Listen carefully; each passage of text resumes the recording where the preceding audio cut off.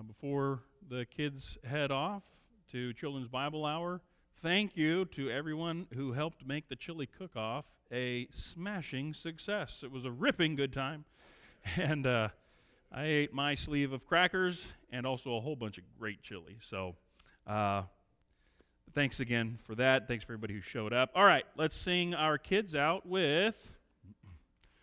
As the deer pants for the water, so my soul longs after you. You alone are my heart's desire, and I long to worship you. You alone are my strength, my shield.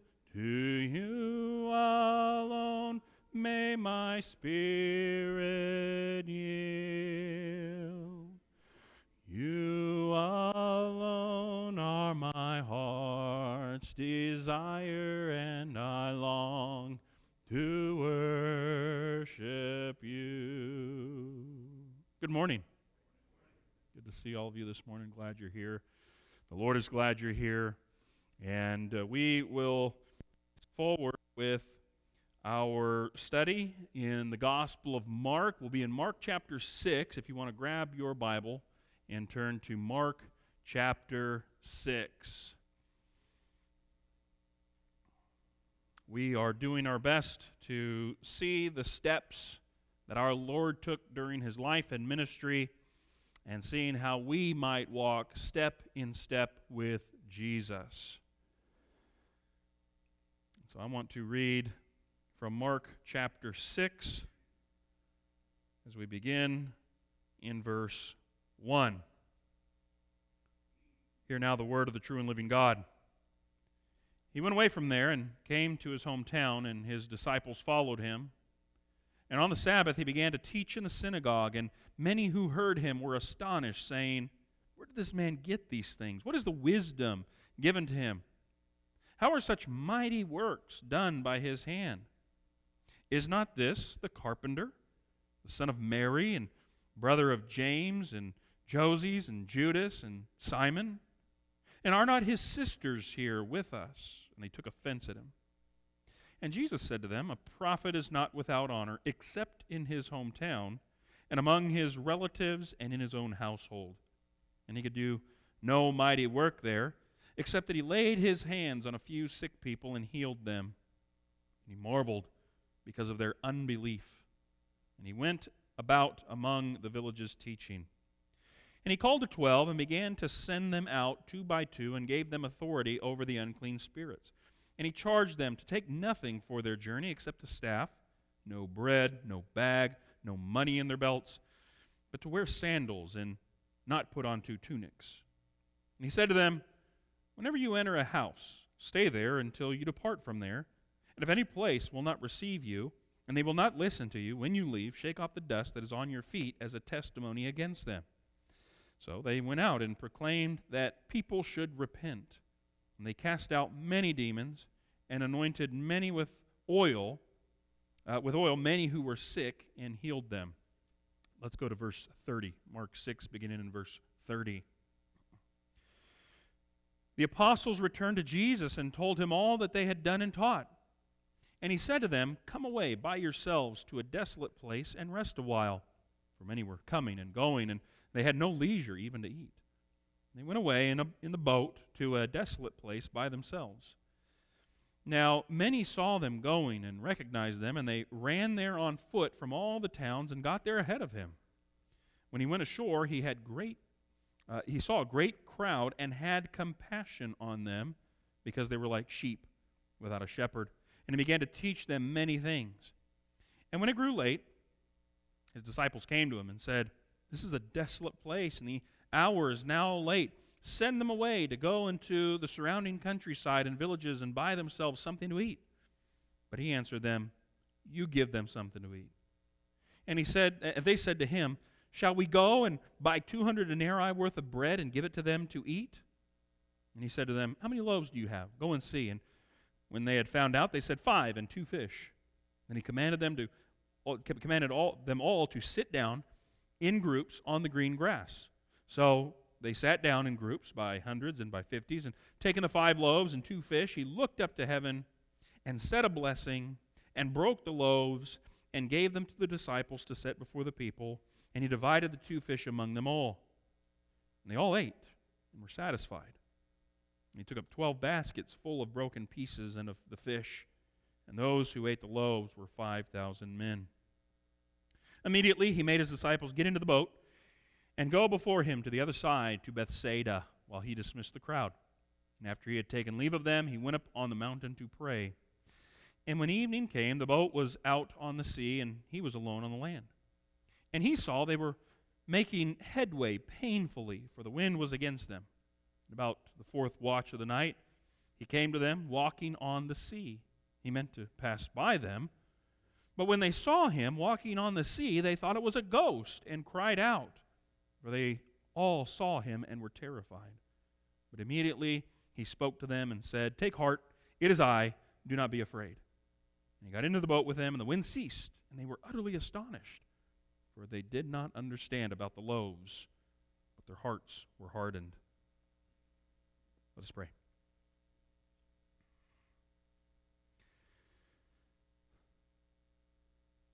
Lord God, we believe. Help our unbelief.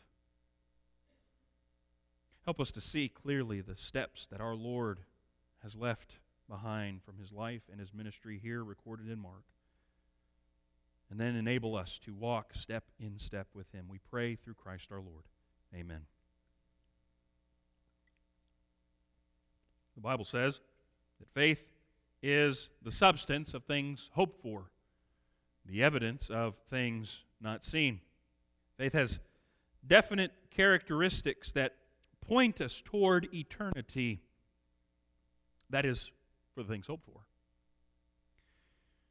And not a hope like doubt, like, gee, I sure hope I get there. But hope that is confident expectation. That's the biblical definition of hope. Faith is also the evidence of things which cannot be seen. Paul says that what is seen is only temporary, and that what is unseen is eternal. And so there is a sense in which our faith is proof of the eternal.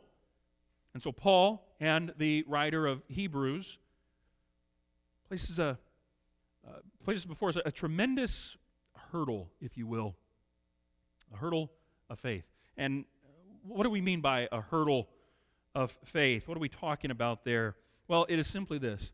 It is that the seen realm is always superseded by the unseen. That is, our human experience in this seen physical realm is always superseded by the unseen realm of divine truth. But there is more than meets the eye. And unless we're able to go beyond this hurdle, we'll continue to stumble over the multifaceted challenge of faith versus sight. At a glance, there are a number of steps that Jesus takes in Mark chapter 6. We see him teach the gospel to those who are in his own hometown. Well, that's a step we can definitely take with Jesus. We see him have concern for the lost, wherever he found them, even in his own hometown. We see him have compassion on the sheep that have no shepherd. His heart went out to those who had no shepherd. We see him care for those who are faithfully following after him, feeding the 5,000 men. We see him comfort others in a moment of trial. Do not be afraid, it is I. We see him patient with the needs of others. They didn't understand the loaves because of their hardness of heart. If we were to summarize into one step what we see Jesus taking here, I would say it is a step of faith or a step of faithfulness. And it is Jesus' faith in the Father's omni characteristics and omni attributes. We know the omni-attributes. Things like omnipotence and omnipresence. And there are several here that we want to hone in on this morning. And don't worry, we hopefully won't get lost in the terminology. We'll break it down as we go along. And we'll see how the omni-attributes enable Jesus and enable us as disciples to clear the hurdle that is faith versus sight. It begins here in Mark chapter 6 with Jesus laying a foundation of faith. Shows up in his own hometown, and he's met with unbelief. You see, without this primary foundation, faith becomes meaningless, and any attempt to walk like Jesus becomes futile. What is this foundation of faith? It is simply this: Jesus is the Son of God. Although he had taken on human form, I'm mindful of what Paul writes in Philippians chapter 2, that being in the form God, did not consider equality with God something to be grasped, but he emptied himself, taking on himself the form of a servant, taking on the likeness of human flesh. Although Jesus certainly had the form of a man, he was the Son of Man, he was more than just the son of Joseph. You see their critique here of Jesus. Isn't this the carpenter, the son of Mary, and also the son of Joseph? He's more than just the son of Joseph. He's the Son of God. And that's how Mark began this gospel. The gospel about Jesus, the Son of God. And so, again, you need this foundation. And according to this foundation, what does it mean? You look beyond what is seen, the humanity, not overlooking it, mind you. You need that if Jesus will truly die on the cross.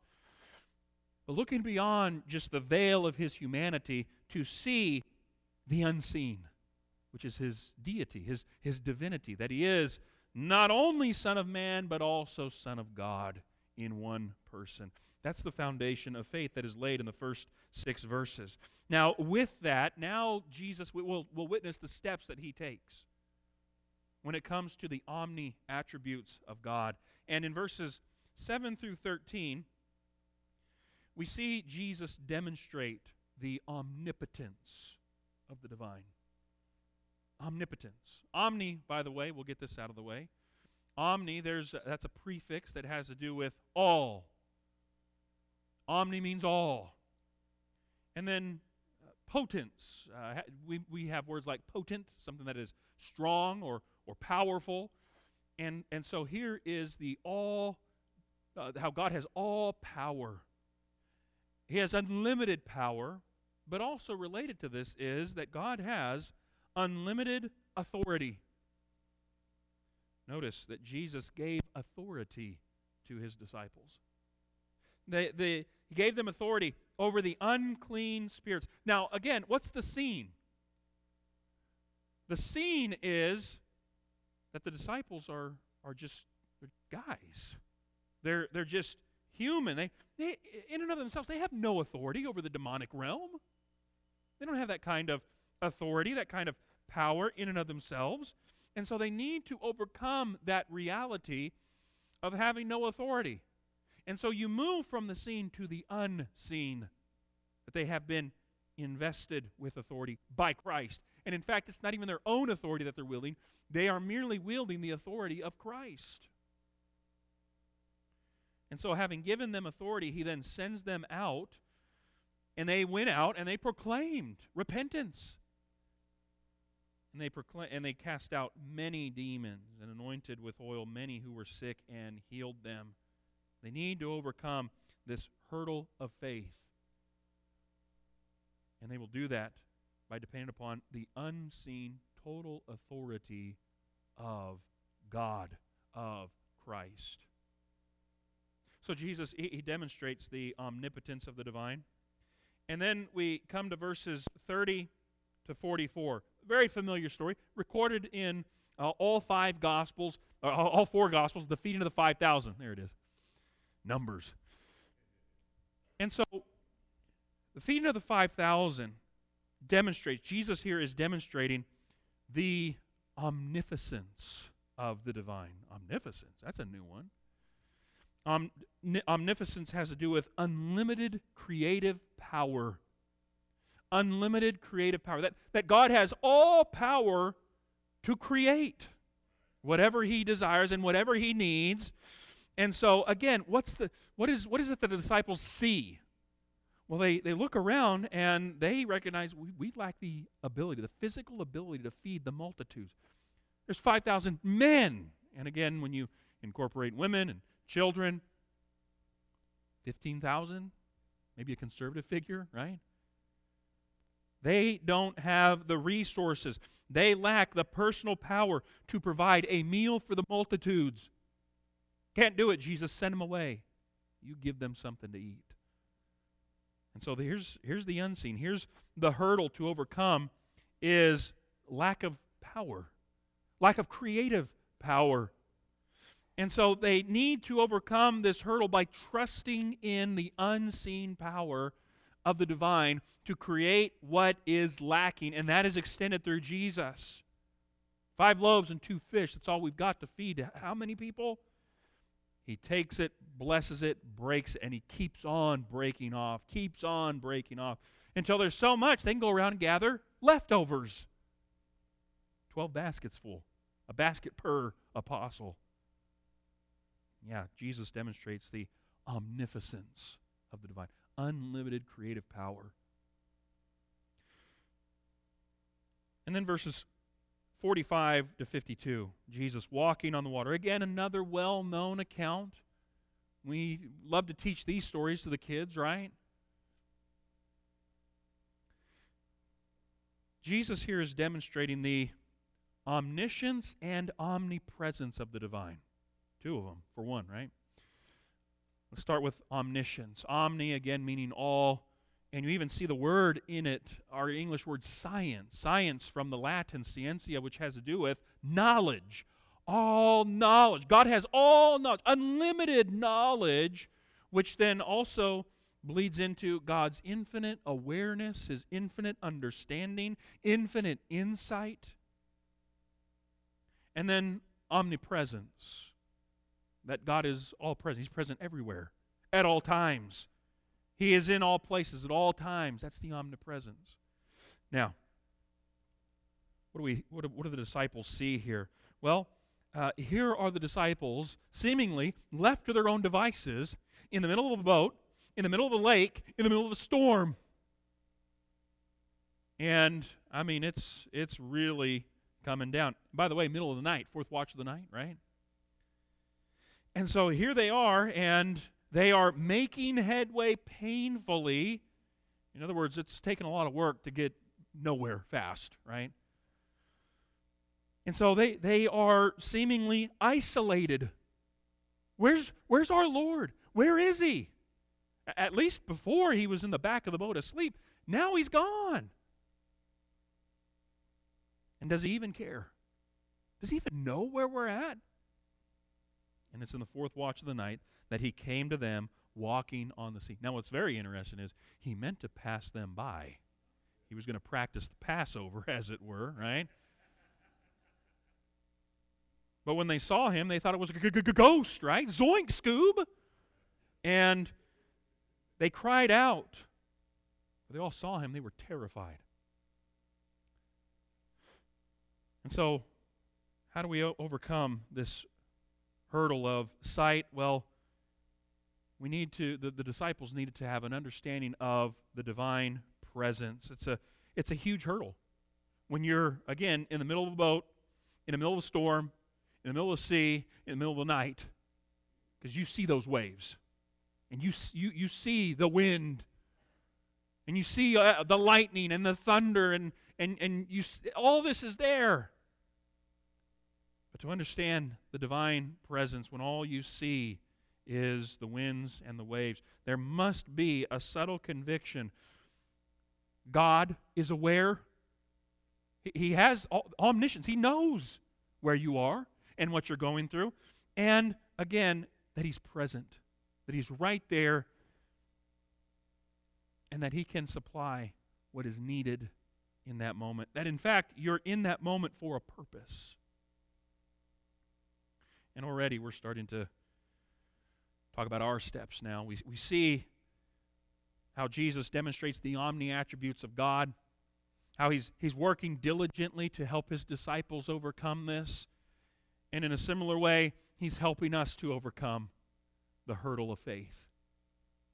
What are our steps when it comes to this? Let's start from the beginning again. We need to walk in conviction of the omnipotence of the divine, the omnipotence of God. We need to be confident that we've been invited into the mission of God. Why is it that Jesus came into the world? You remember?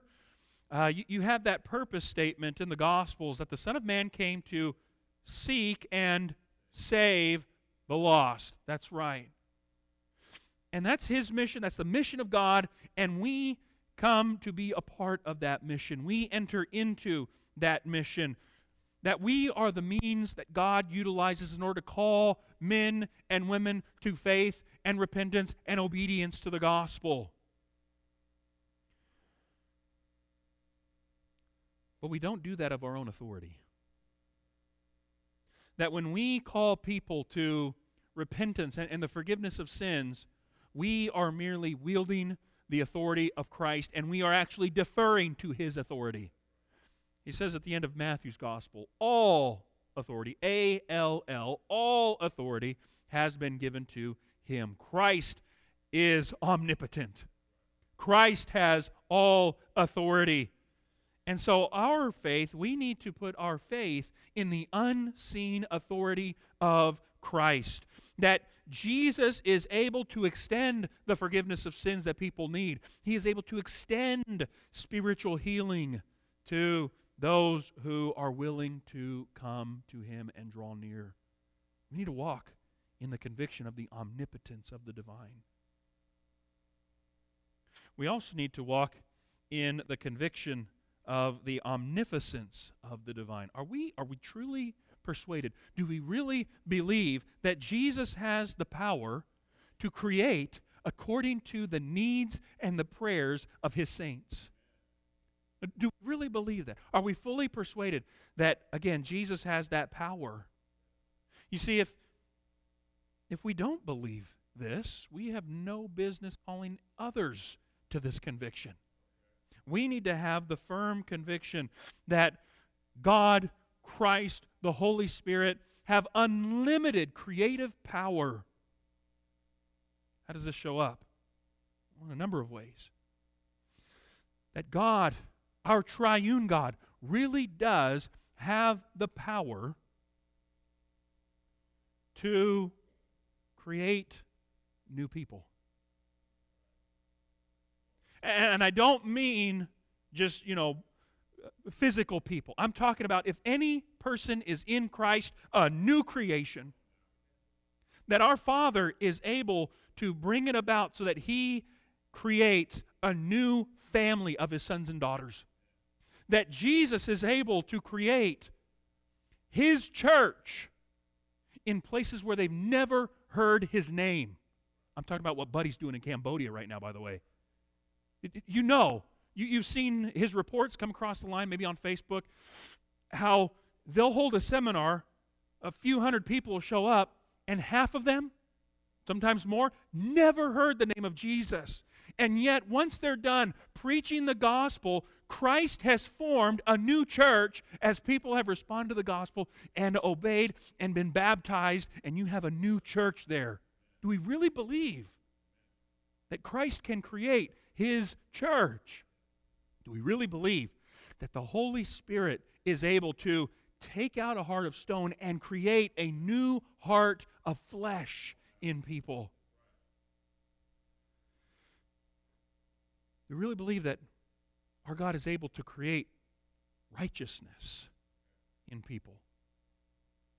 The Apostle Paul was one who thought he had righteousness, but he realized it was my own righteousness. And in Philippians chapter 3 and verse 9 says, I don't want to be found with my own righteousness. I want the righteousness that comes from Christ, that comes from God. New righteousness. We believe that our God is able to create hope. In Ephesians chapter 2 and verse 12, Paul, he gives a litany of things. You were alienated from God. You were strangers of the commonwealth of Israel. And then he says, having no hope and without God in the world. You had no hope before you knew Christ. But then, verse 13, you who were far off, God has brought near through the blood of Christ Jesus. Which means what? You who were once without hope, now you have hope. That God is able to create hope where once there was no hope. Again, do we really believe? Do we walk in the conviction of the omnipotence of the divine? Jesus, he has this power. And we can step faithfully knowing that we serve a God who's capable of doing all of this. And then the last two, that we need to walk in the conviction of the omniscience and the omnipresence of the divine. There are so many trials that we go through. And we see the scene. We see what is around us. But can we walk with the conviction that when we are going through those trials, what's the song that we sing? Does Jesus care? And each verse, 3-4 verses of that song, asks the question in a different way, pertaining to different circumstances. But does Jesus care? And then the chorus answers, oh yes, he cares. I know he cares. His heart is touched with my grief. We need to walk knowing that, yes, Jesus is fully aware, according to his omniscience. He knows fully the struggles that we endure, and that he's right there with us. That when we go through the fiery furnace, he's got his hand on the thermostat and his eye on the clock. And we will not go through more than he is able to deliver us from. And that even if we are burdened beyond our ability to bear, that's what it feels like. We're dying here. That we still serve the God of comfort who is right there with us. Hebrews chapter 4. Verses 14 through 16 serves as a reminder of this. Hebrews 4, beginning in verse 14. Since then we have a great high priest who has passed through the heavens, Jesus, the Son of God. Let us hold fast our confession. For, let me tell you why, verse 15. We do not serve a high priest who is unable to sympathize with our weaknesses. And you know why that is. It is because the Son of God came down and partook in our weaknesses when he took on flesh. He knows what it means to depend upon the omniscience of his Father, and the omnipresence of his Father, and the omnipotence of his Father, and the omnipotence of his Father. Jesus knows. And so, but we have one who in every way has been tempted as we are, yet without sin. Let us then, with confidence, draw near to the throne of grace, that we may receive mercy and find grace to help in time of need. That's what we're talking about. Those times of need. Does he care? Is he here? And the answer to both is, oh yes. Oh yes, he cares. And oh yes, he's right there. And we have access to go boldly, with confidence, into the very presence of our Father and the Son and the Holy Spirit, interceding in our behalf, in our weakness, our prayer life. And we can find the mercy and the grace that we need in those times of need. We need to walk in the conviction of the omniscience and omnipresence of the divine. Jesus has left us an example that we might follow in his steps. And based on his example in Mark chapter 6, we can live a life. We can live a life of faith in the unseen nature of God.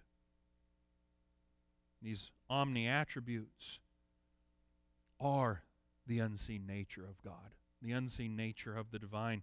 The temptation is always there, and it's very real, to live in this physical realm, to put our trust in what we perceive as reality, to put our trust in what we can see and handle and touch. But it is the spiritual realm which is greater. It is the spiritual realm which is the reality. And as Christians, we can put, and we are called to put our trust, our faith, in a very real, though unseen, God. We must continue to grow in our faith, in the omni-attributes of God, the omni-attributes of our Lord. You see, God is the ultimate realist. People talk about that. Oh, I'm just a realist. God's the ultimate realist. Because when we align ourselves with His will and His Word, we become realists, even when, from our perspective, what God requires of us seems unrealistic. He continues to be the God who commands the impossible. But to align ourselves with anything other than God's will and anything other than God's Word is unrealistic, especially when, from our perspective, it may seem realistic. And so with a mature faith, we will be equipped to face the challenge of trusting God as the omni-everything God. Let us pray.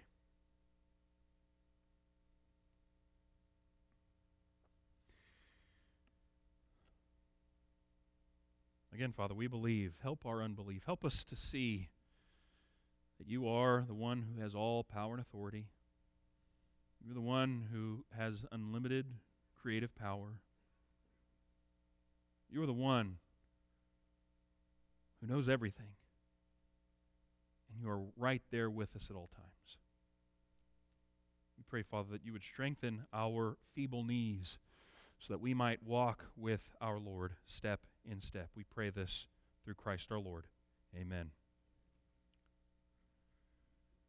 The Bible says, "For our sake He made Him to be sin who knew no sin, so that we might become the righteousness of God."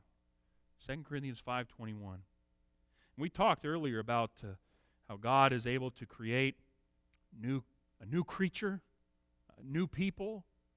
He's able to create righteousness. We become the righteousness of God. He's able to create hope within us. And so, my friend, if you do not yet have the hope that only comes from God, if you're not clothed in the righteousness that comes from God through Christ, if you are not a new creation formed in Christ Jesus, the invitation is open for you this morning. In a moment, Eric will lead us in a song. That'll be your opportunity to come forward and express how you desire to be made new by our God, who is able to make all things new. It means turning away from sin, turning to the Lord and confessing Him as Lord even of your life, and all this culminating in being baptized, immersed in water, have all of your sins washed away by the blood of Jesus, and raised to live a new life filled with the Spirit, who enables us to live this new life. Again, if you would like to do that in just a moment, when Eric leads us, you come forward and express your desire to do just that. Many of us, most of us, we've done that. We've experienced the creative powers. He's made us new. Maybe as we've been talking about, your knees have become weak. It's been difficult for you to walk step in step with your Lord, maybe in the past few days, weeks, months, years, I don't know. But you do. And you know where you are in your journey with the Lord. And if you would like the help that comes from God in walking step in step with Jesus, you know that when Eric leads us, that's your opportunity to come forward and express your desire to have the Lord help you. And we'll surround you with love, and we'll lift you up in prayer to our Father who delights in helping His children. Maybe it's something of a personal nature. You want a private setting. You can make your way over to the conference room, and one of our shepherds will meet you there and do the same thing there as we'll do here, surround you with love and lift you up in prayer concerning your spiritual concern. Maybe it's something unrelated to what we've talked about, something that's just been on your heart. It could be something physical or spiritual or emotional or mental or what have you. And when Eric leads us, again, that's your opportunity to come forward and express this concern, and we'll love on you and lift you up to our Father in prayer. The lesson is yours. The invitation is open. Won't you come? Right now, while we stand and as we sing.